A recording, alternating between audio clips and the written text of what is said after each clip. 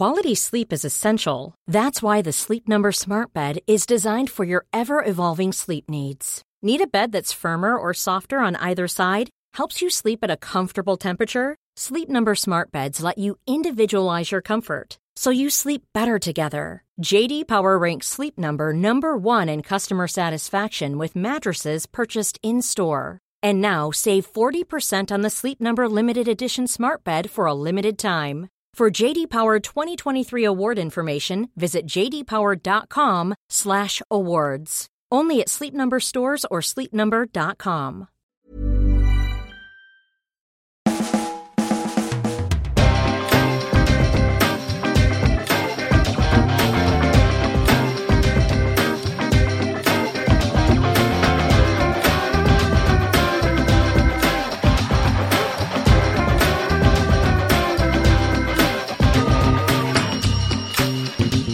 Hello there and welcome to another Arseblog Arsecast right here on arseblog.com. What a show we have for you and what a weekend it is. The first North London derby of the season.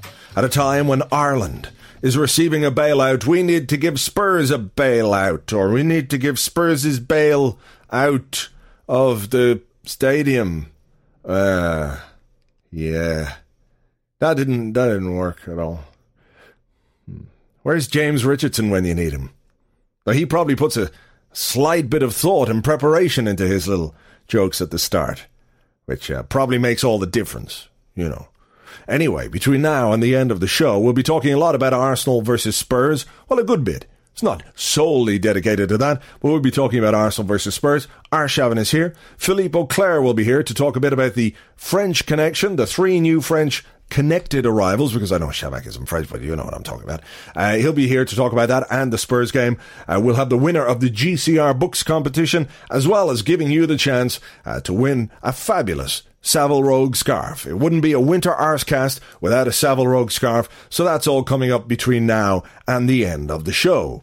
So, between the last Arsecast and this Arsecast, we've had a quiet enough week. We've had an interlull. Amazingly, and I'm touching wood because we haven't got all the injury news yet because some of the players are still due to come back, but it seems all of our players went away in the middle of the week to play for their countries, and there was no sprains, breaks, tweaks, niggles, strains, ouchies. There's nobody dead. There's nobody who was dead and then brought back to life and is actually a zombie version of the player that we had before. There's no snap this, no torn that. I mean, I don't quite know what's going on. I'm not complaining, mind, but there you go. That's what's happening. They've all gone away. Not all of them play. Gail Clichy sat on the bench, and I watched England versus France, and what can you do? What can you expect, though? At least I just watch it on the television. 85,000 people paid money to go and see that in Wembley Stadium. Did none of those people watch the World Cup? What's wrong with them? England were awful, and France were even more awful than England in the World Cup. Yet, a few months later, 85,000 people go, well, you know, that's not bad, actually. I think I'll go and pay money to go and see England versus France. Not like Hollywood, is it? Make one bad film and people go, well, I'm not going to see your next fucking film. Fuck you. But you can play an entire tournament like a cunt, and they'll still pay to see you. But anyway, that's by the by. That was the internationals, and, you know, ill-timed as they were, we seem to have come through it well enough. So maybe our luck is changing a little bit. I don't want to jinx it, so I'm going to touch wood and touch my glass, which contains bourbon and martini and maraschino cherry and some Angostura bitters, and it's very delicious. But maybe, just maybe, things are going our way a little bit in terms of the injuries. And before that, we had a great win on Sunday against Everton. Away from home, another tough game, and scored 2 goals, went 2-0 up. Through Bakary Sagna, of all people. Doesn't get too many. Only his second ever goal for Arsenal, and quite the finish it was too, at the near post. And Cesc Fabregas with a goal, showing that he's beginning to come back to his best. And a real threat up front, and when Cesc scores, we win. I saw a stat today on Twitter, up to Joe, I think it was, saying that he scored in 31 league games for Arsenal, and we haven't lost any of the games that he scored in. Let me just look that up here. Cesc Fabregas has never been on the losing side in the Premier League in the 31 games that he has scored in. All we need to do then to win the title is ensure that Cesc scores in every game. Now, it sounds simplistic, doesn't it? And as far as I can see, it is. We just need to make sure he scores in every game. There's no magic to it, just Cesc, you go and score and we'll win the league. I know it's putting a lot of pressure on him perhaps, but there you go. You don't win leagues the easy way. Lukasz Fabianski made some good saves in the final 10 minutes, and they score through Tim Cahill, and I really don't like Tim Cahill. And I know a lot of people go, you know, he's the kind of player I'd like to see it. He's one of my favourite players outside of Arsenal, and this to me is the thing. I don't understand favourite players outside of Arsenal. Now, I know Robert Pires has just signed for Aston Villa, and Robert, as we all know, is super dreamy. But in general, we're talking about players who play for other teams, and having favourite players on other teams and second teams and all that stuff does not make any sense to me. Tim Cahill, to me, he's got one of those faces. I'm sorry. I just can't bear it. And he scored, and I thought there was actually a foul. I think it was Saha climbing all over the back of Alex Song. And I think, to be fair, Fabianski deserved his clean sheet. But anyway, we hung on, and that's two very, very good away wins within the space of a couple of days. Wolves and Everton, we've had to scrap and get the points. And considering what happened with Chelsea just a couple of hours after we beat Everton, it was a fantastic weekend. Chelsea taken apart by Sunderland. I know people say, Sunderland, you know, but they're not bad. Let's face it, they drew with us. And, well, you know, we've got to be the standard. Chelsea were terrible, and it's about time they were terrible. But what was really interesting, and it's something we'll touch on a bit later on, is that at half-time, when Chelsea were 1-0 down, and having conceded a goal at home for the first time this season, their fans booed them off the park. Like, booed them off. Having conceded one goal at home all season. Understand that people get frustrated with bad performances and teams set their own standards, but come on. It's not right. Even if it is Chelsea, I mean, I would boo them off even if they were winning.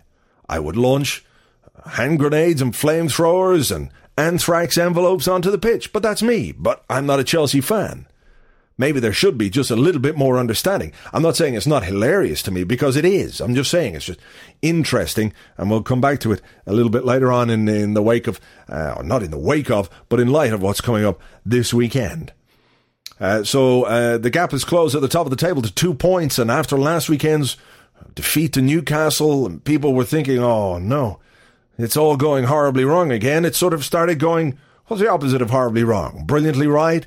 Or beautifully right? Perhaps it was beautifully right. It was a beautifully right weekend last weekend. To talk a little bit more about what's happened between the last Arscast and this one, here's Internet Joe. I'm Internet Joe, and here's me 30-second roundup. Everton away, tough one this, not feeling too confident. Sanya, get in there, you Floella Benjamin looking legend. Cesc, deadly goal. Fabianski again, and again. Fuck off, Cahill, you hair-lip cunt. International friendlies, hope we don't get any injuries. Interlull.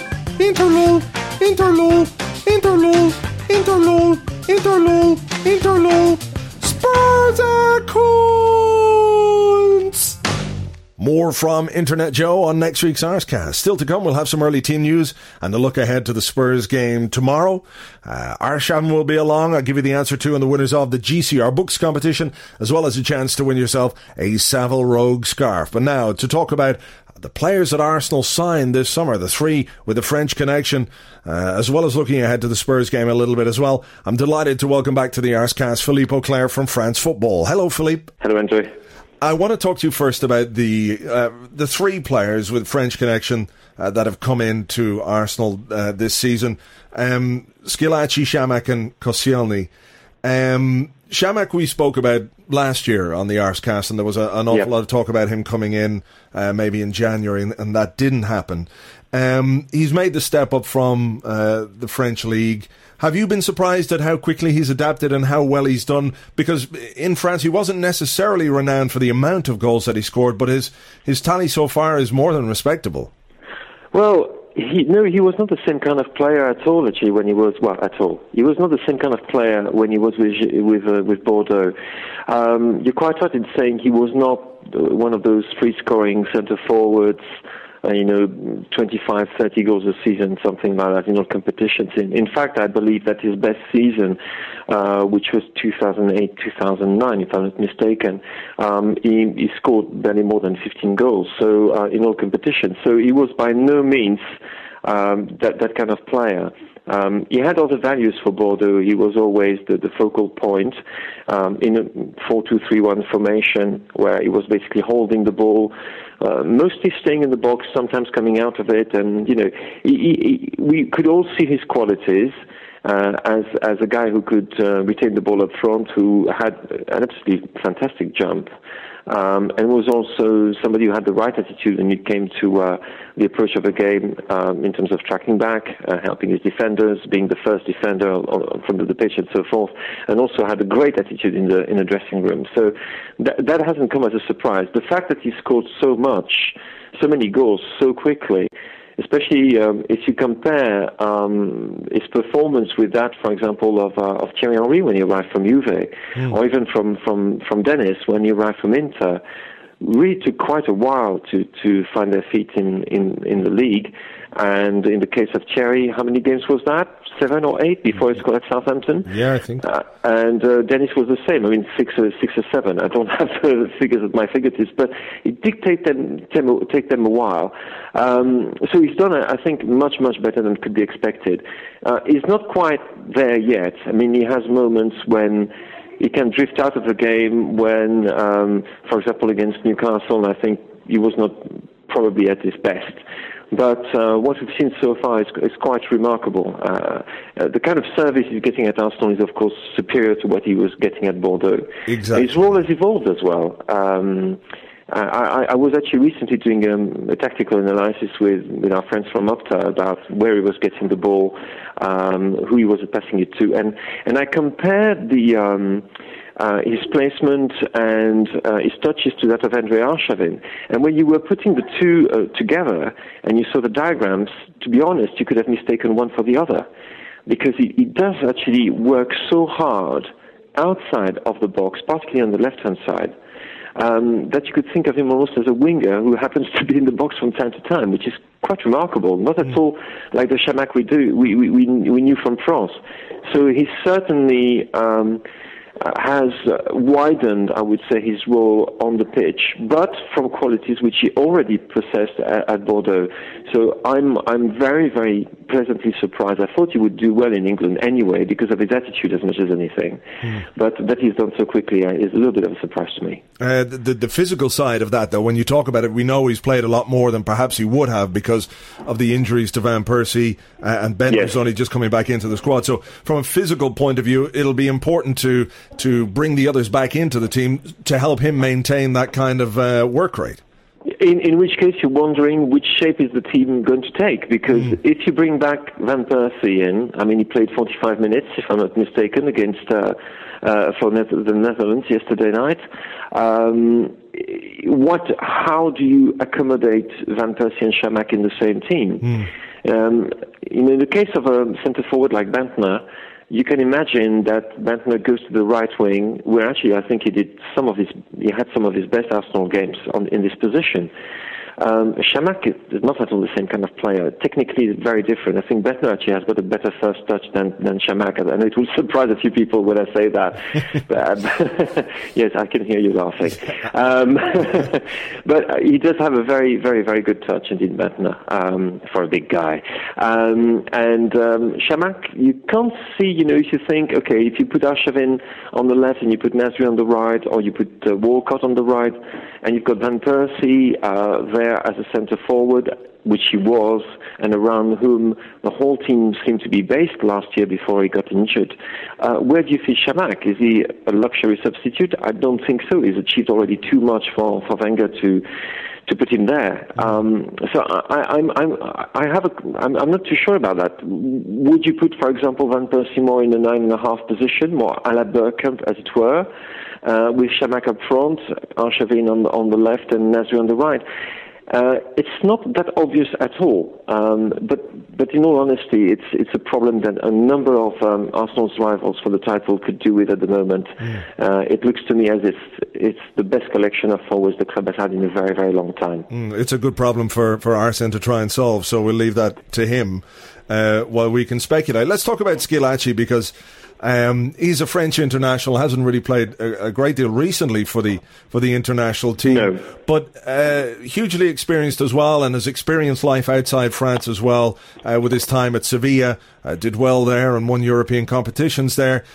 He's added an experience to the centre halves that was certainly needed anyway. When you look at Sylvestre leaving, Gallas leaving, Sol Campbell leaving, and on a football point of view, you can understand those departures. But the experience that they had is also very important, especially for younger players that are coming through. He's got on with things and just done his job fairly quietly and impressively. Well, he's a quiet type anyway. He's not somebody. If you talk to him, in the mixed zone after a Champions League game, he's not somebody who is going to be exactly the most forthright of interviewees. He tends to keep things to close to his chest. He's very discreet, but paradoxically, one of the things that Wenger told me about Squillaci is that one of the reasons that he's made he's made such an impact, because he has made an impact, is actually a talker on the pitch. And I know that many Arsenal fans have had this problem with defenders recently. Certainly, ever since it seems Tony Adams left the team, is that there were not enough bosses in that back four. People who could point out where a defender should be placed, where a midfielder should be placed as well, and communicate basically with the rest of the back four. And strangely enough, Squillaci was very, very quiet off the pitch. Is by all accounts a model professional.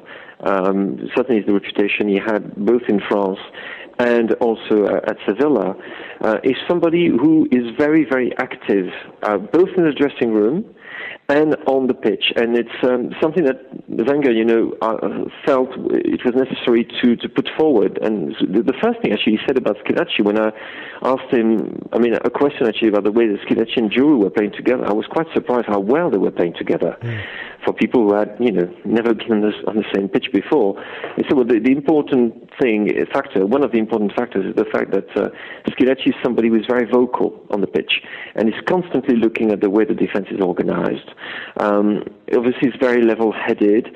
Technically, he's a very sound player. I think he's, actually playing the ball out of defense has been superb this season, which is maybe one aspect of his game that hasn't been commented on very much.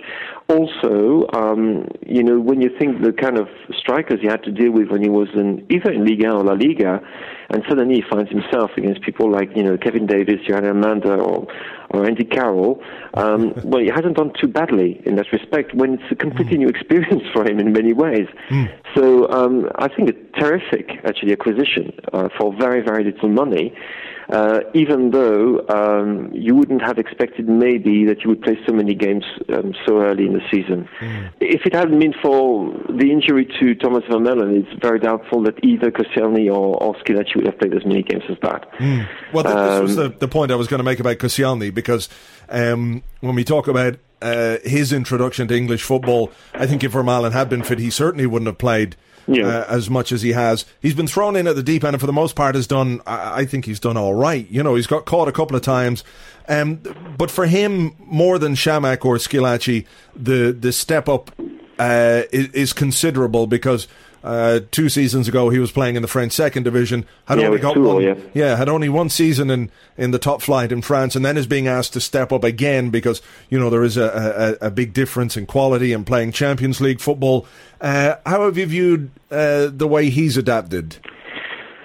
And his potential as well, I suppose. Well, I'm in two minds about Koscielny, if I'm absolutely honest about him. I think he's done probably better than I was expecting in some ways, but I also think that he's very far from the finished article, as they say here. These lapses in concentration are a big problem. I wouldn't say it's the Younes Kabul of Arsenal, because that wouldn't go down too well, would it? No, probably not.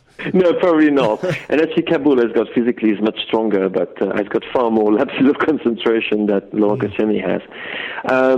But I'm not absolutely sure that he's done as well as I've read in some places where people were already talking about him as a French international and as somebody who would keep his place if Vermaelen was fit, and he would play alongside Schillaci and so forth. I'm not convinced about that yet. I think that he's adapted very well, very quickly, but we haven't seen him yet actually provide the kind of performance, commanding performance that this type of player should give. Because you've got different types of central defenders. You would have somebody like Schillaci, who is very quiet, very unassuming, and I think Giroud is in the same position, actually, who do their jobs very efficiently, but not very spectacularly. Koscielny, the one thing he's got for him is absolutely phenomenal when it comes to tackling.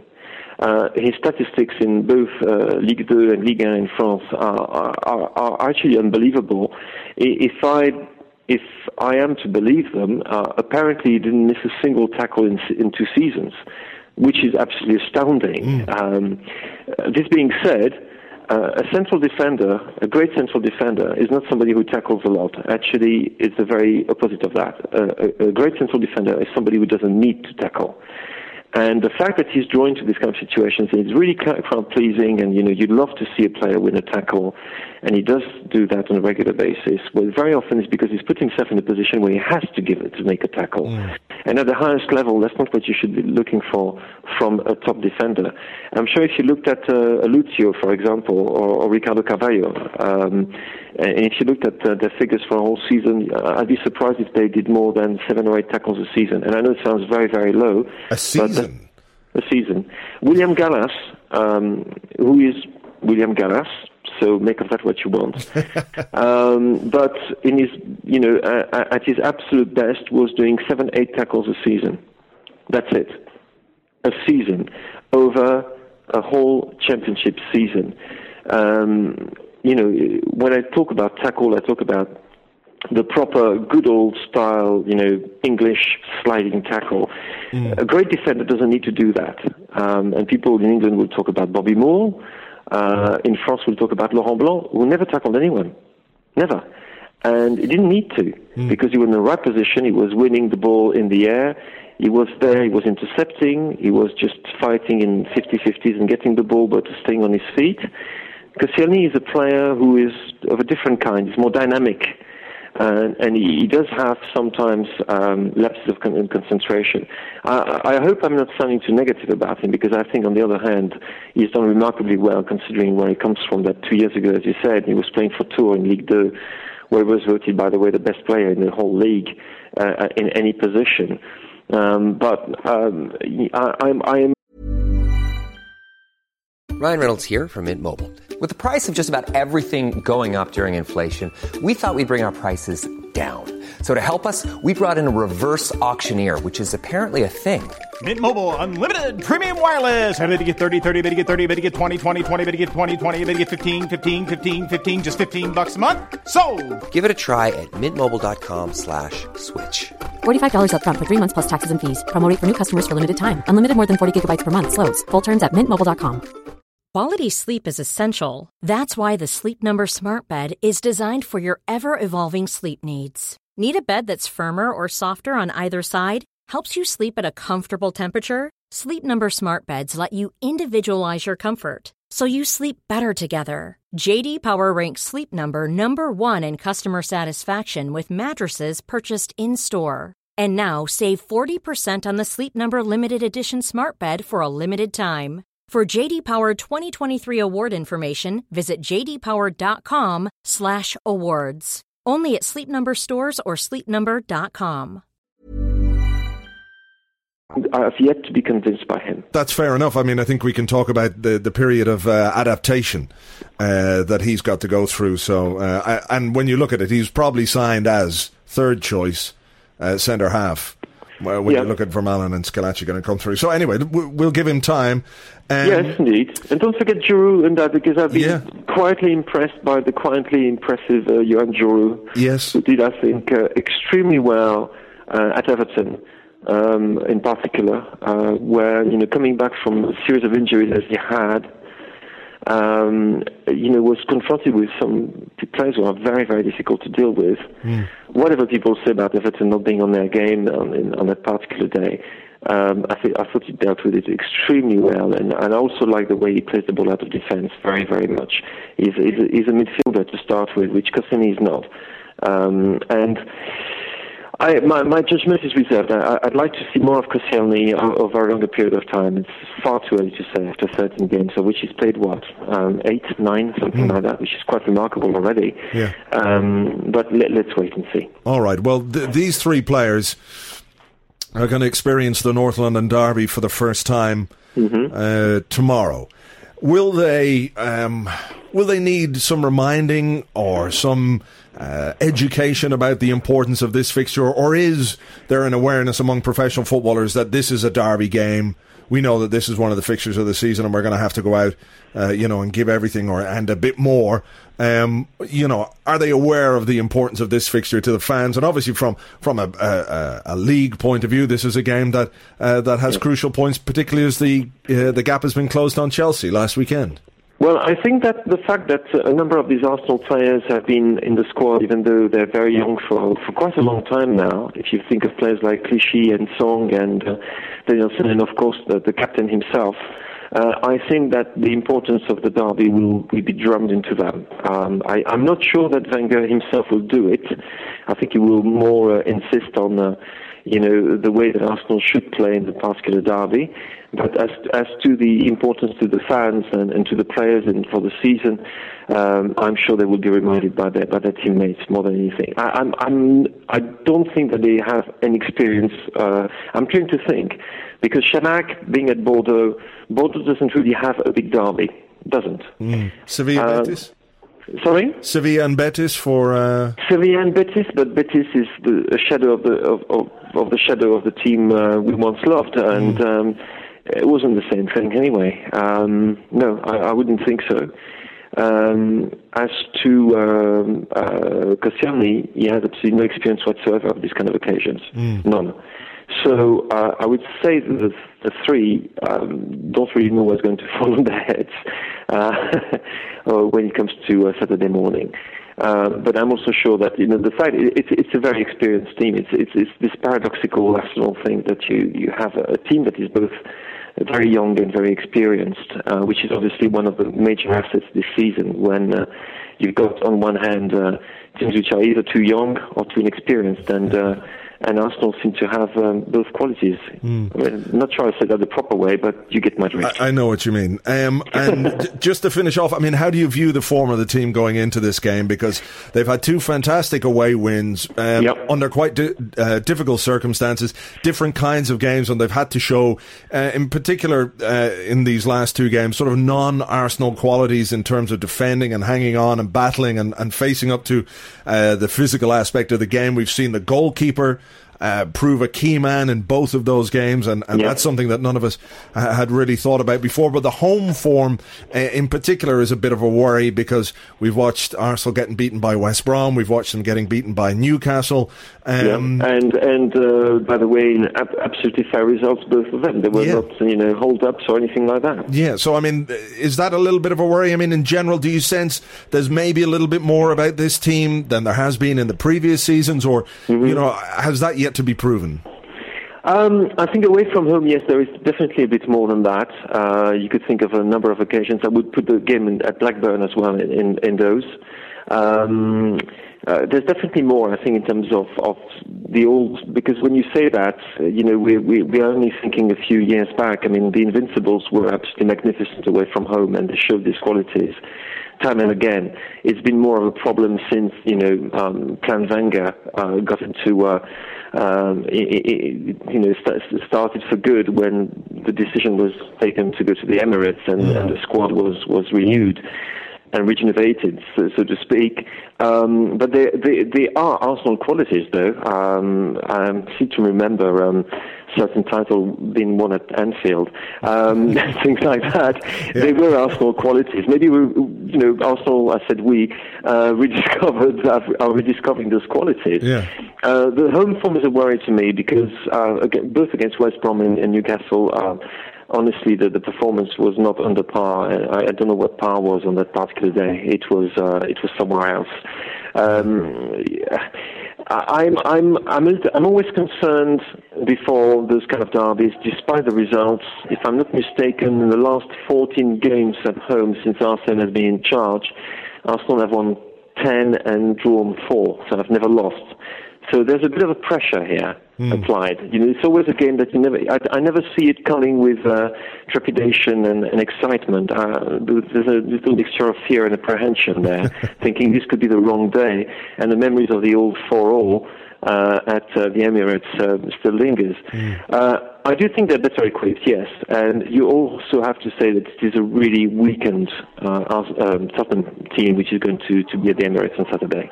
Really weakened. If you compare the state of the squads as they are at the moment, they've got what? Defoe is missing. Huddlestone, who's been a big player for them this season, is missing. Their central defence is very, very dubious, to say the least. The full-backs can be great on a good day, can be absolutely awful when they have an off day. You can go like that through the whole team. They've got, 6 players missing, 8 players missing, 10 players, I think, missing from the first-team squad. So you would normally, on paper, say, well, it shouldn't be too difficult. But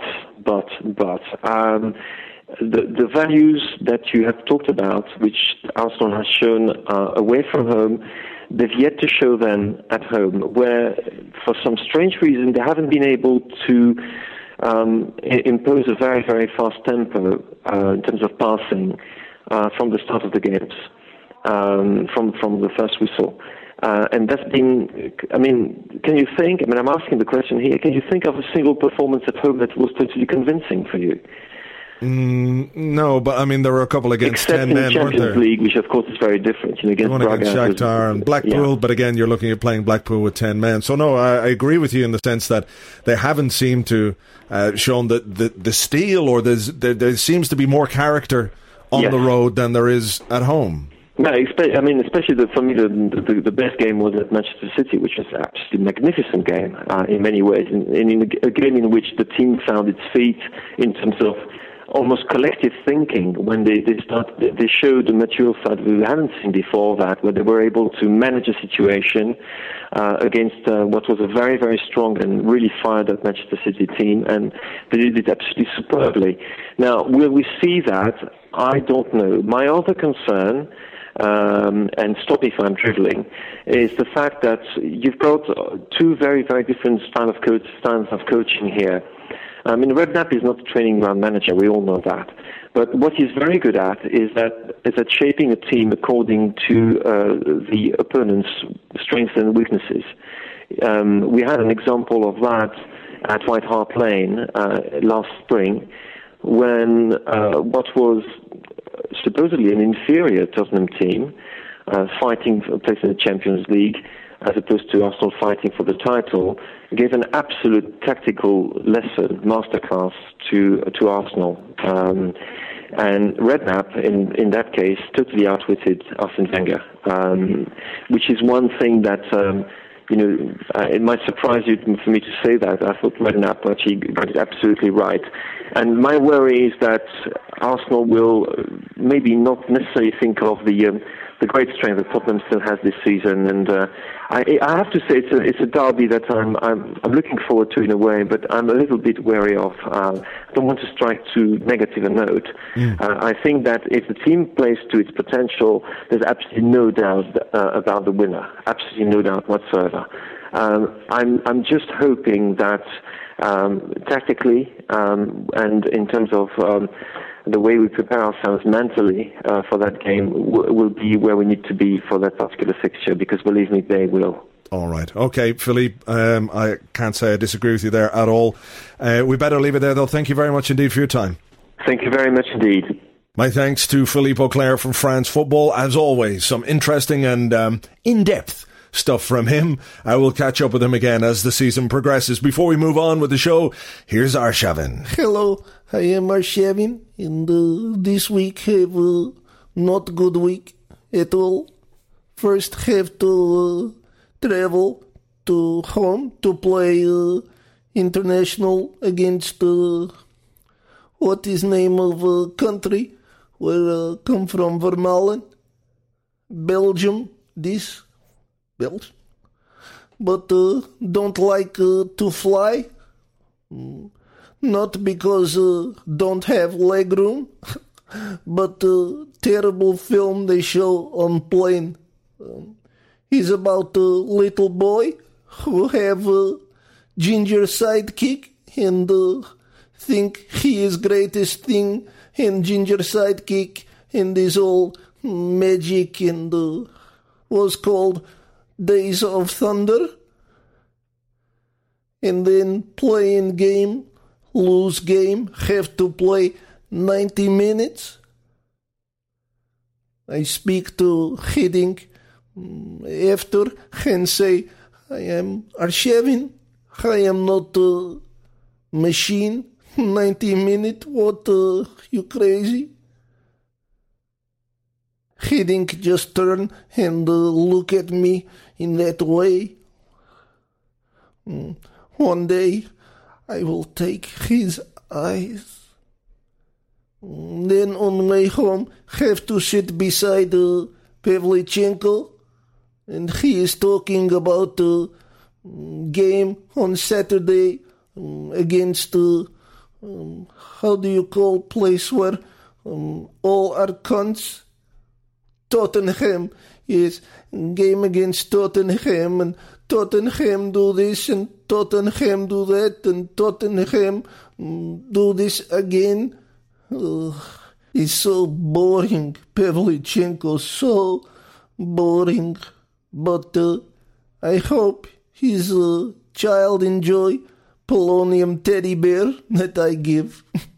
I hope they all enjoy. We'll have more from Arshavin on another Arscast in the very near future. Now, competition last week was brought to you in association with gcrbooks.co.uk. They gave us some books to give away to you guys. I asked you what colour was the background on the website. Is it black and white or was it in colour? And the answer was, of course, that it was in black and white. GCR Books have been republishing certain Arsenal books. Herbert Chapman on football. There's also the Arsenal Stadium Mystery, Forward Arsenal. Eddie Hapgood, Cliff Baston remembers. And a brand new book for the kids, Billy Gooner's First Match. Now, the random number generator has done its thing. And the winners are as follows. Peter Carberry. Well done to you.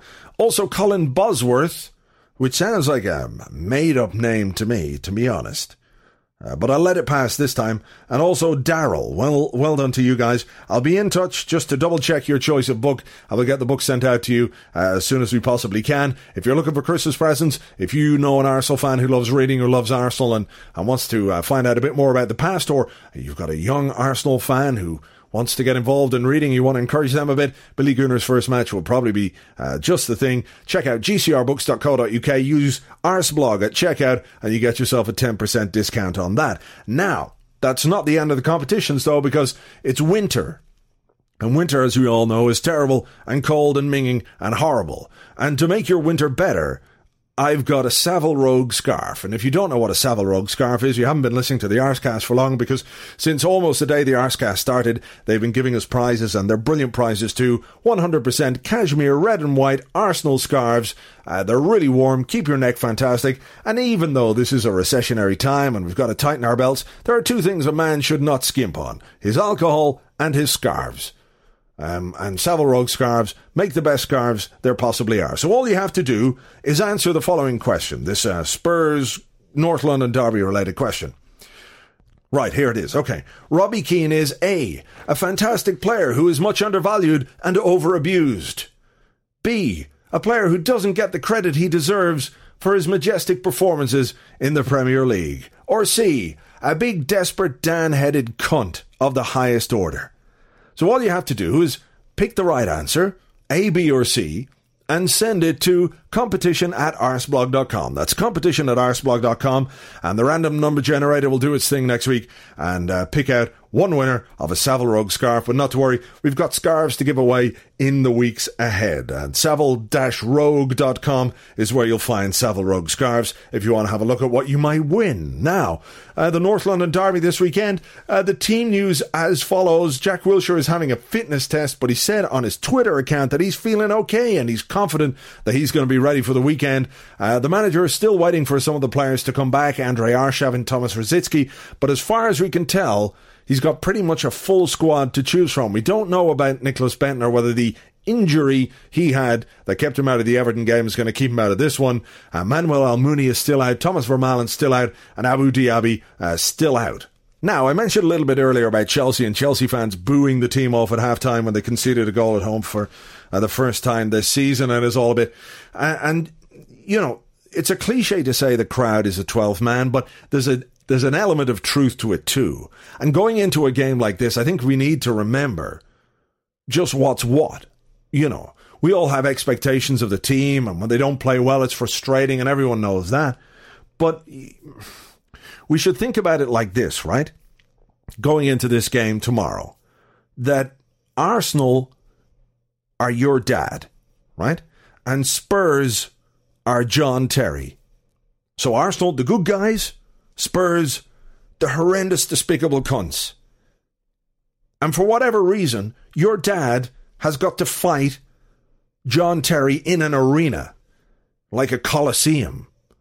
And the only thing you can do is be up in the stand, or do you have stands or terraces? Probably had terraces in the coliseums until a load of Scouse Romans came along and spoiled it for everyone. That's neither here nor there. What I'm saying is this, that if your dad was fighting John Terry in the Coliseum, you would be right behind him all the way, right? Even if he didn't fight particularly well, you'd be there giving him encouragement, going, come on, Dad, kick him in the bollocks. Point over that way and say, look, John Terry, there's Wayne Bridges misses. And then when he's turned around, you know, kick him in the balls or poke his eyes out or something. You'd be encouraging and helping him as much as you possibly could. If he didn't fight particularly well, given that there's probably an age difference, right, between your dad and John Terry, certainly between my dad and John Terry, there's a big, big age difference. My dad is in his 70s and John Terry's a third or 28 or something like that. So if he didn't fight particularly well, you wouldn't go, oh, Dad, you fucking cunt, fuck off, Dad. You wouldn't. Because by saying fuck off, Dad, you're on the side kind of John Terry, if you see what I'm saying. So remember that if things aren't going our way at halftime or things aren't going our way, that you've got to encourage your dad. And if you encourage your dad, it might be one of those things that happens in a movie. You know, when he gets the punch up and he's in bits, it's a sort of Rocky-like thing, and he's getting battered to shit, and then you're going, come on, Dad, you can do it, I know you can do it. And then the slow motion bit, and he'd go, and he'd land a punch on John Terry's face, and John Terry would fall over, and then he'd stomp John Terry's face into the ground, and then all you're left with is this bloody mess that was John Terry, and your dad is victorious. And that's what we need tomorrow. We need the crowd to remember that Arsenal are their dad and Spurs are John Terry. If you get what I'm saying, which I think you probably do. So at this point, I'm going to leave it there, because I've said more than enough, I think.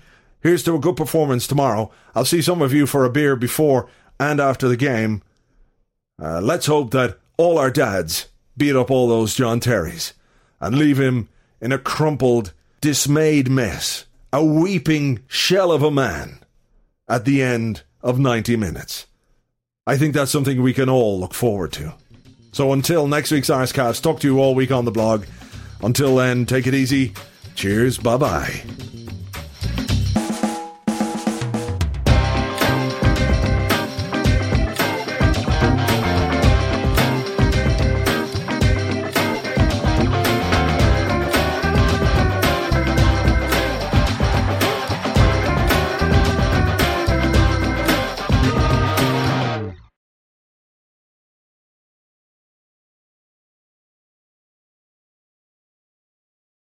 This is the Arsblog Culture Corner. Get it into you, you giddy bag. Today, we discuss one of the greatest pieces of film ever created. Bernardo Bertolucci himself called it more magnificent than Elizabeth Taylor's Labia. Before long, it came to be regarded as one of the finest works of its generation. A masterpiece of the audiovisual world, encapsulating everything about the subject matter in a way not seen since Haskell Wexler's Oscar-winning masterpiece, Bound for Glory. The rawness of the footage combined with the riveting performances, particularly that of the young protagonist, make a sumptuous feast for the eyes and a warm, cleansing bath for the ears. It is rumored the director shot the footage with the subjects unaware.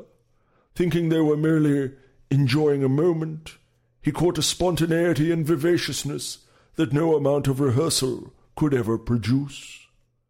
From such things epics are forged, a coming together of time and place and matter, of man and camera, of verse and performance. So rarely do they reach the level of sublime, that when they do we must laud all involved, and take some measure of joy ourselves that our merely witnessing it makes it all the more alive.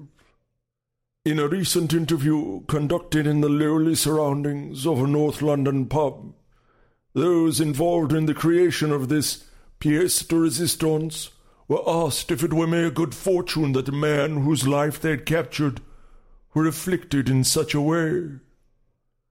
Modest to the last, they revealed it was just fate, the aligning of the stars, the mystery of the universe, that they had not the first clue how he got it, nor did the lack of this information trouble them in any way.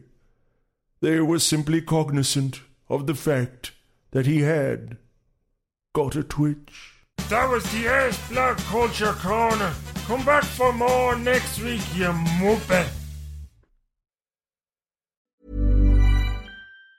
Normally, being a little extra can be a bit much. But when it comes to healthcare, it pays to be extra. And United Healthcare makes it easy with Health Protector Guard fixed indemnity insurance plans. Underwritten by Golden Rule Insurance Company, they supplement your primary plan, helping you manage out-of-pocket costs without the usual requirements and restrictions like deductibles and enrollment periods. So when it comes to covering your medical bills, you can feel good about being a little extra. Visit UH1.com to find the Health Protector Guard plan for you.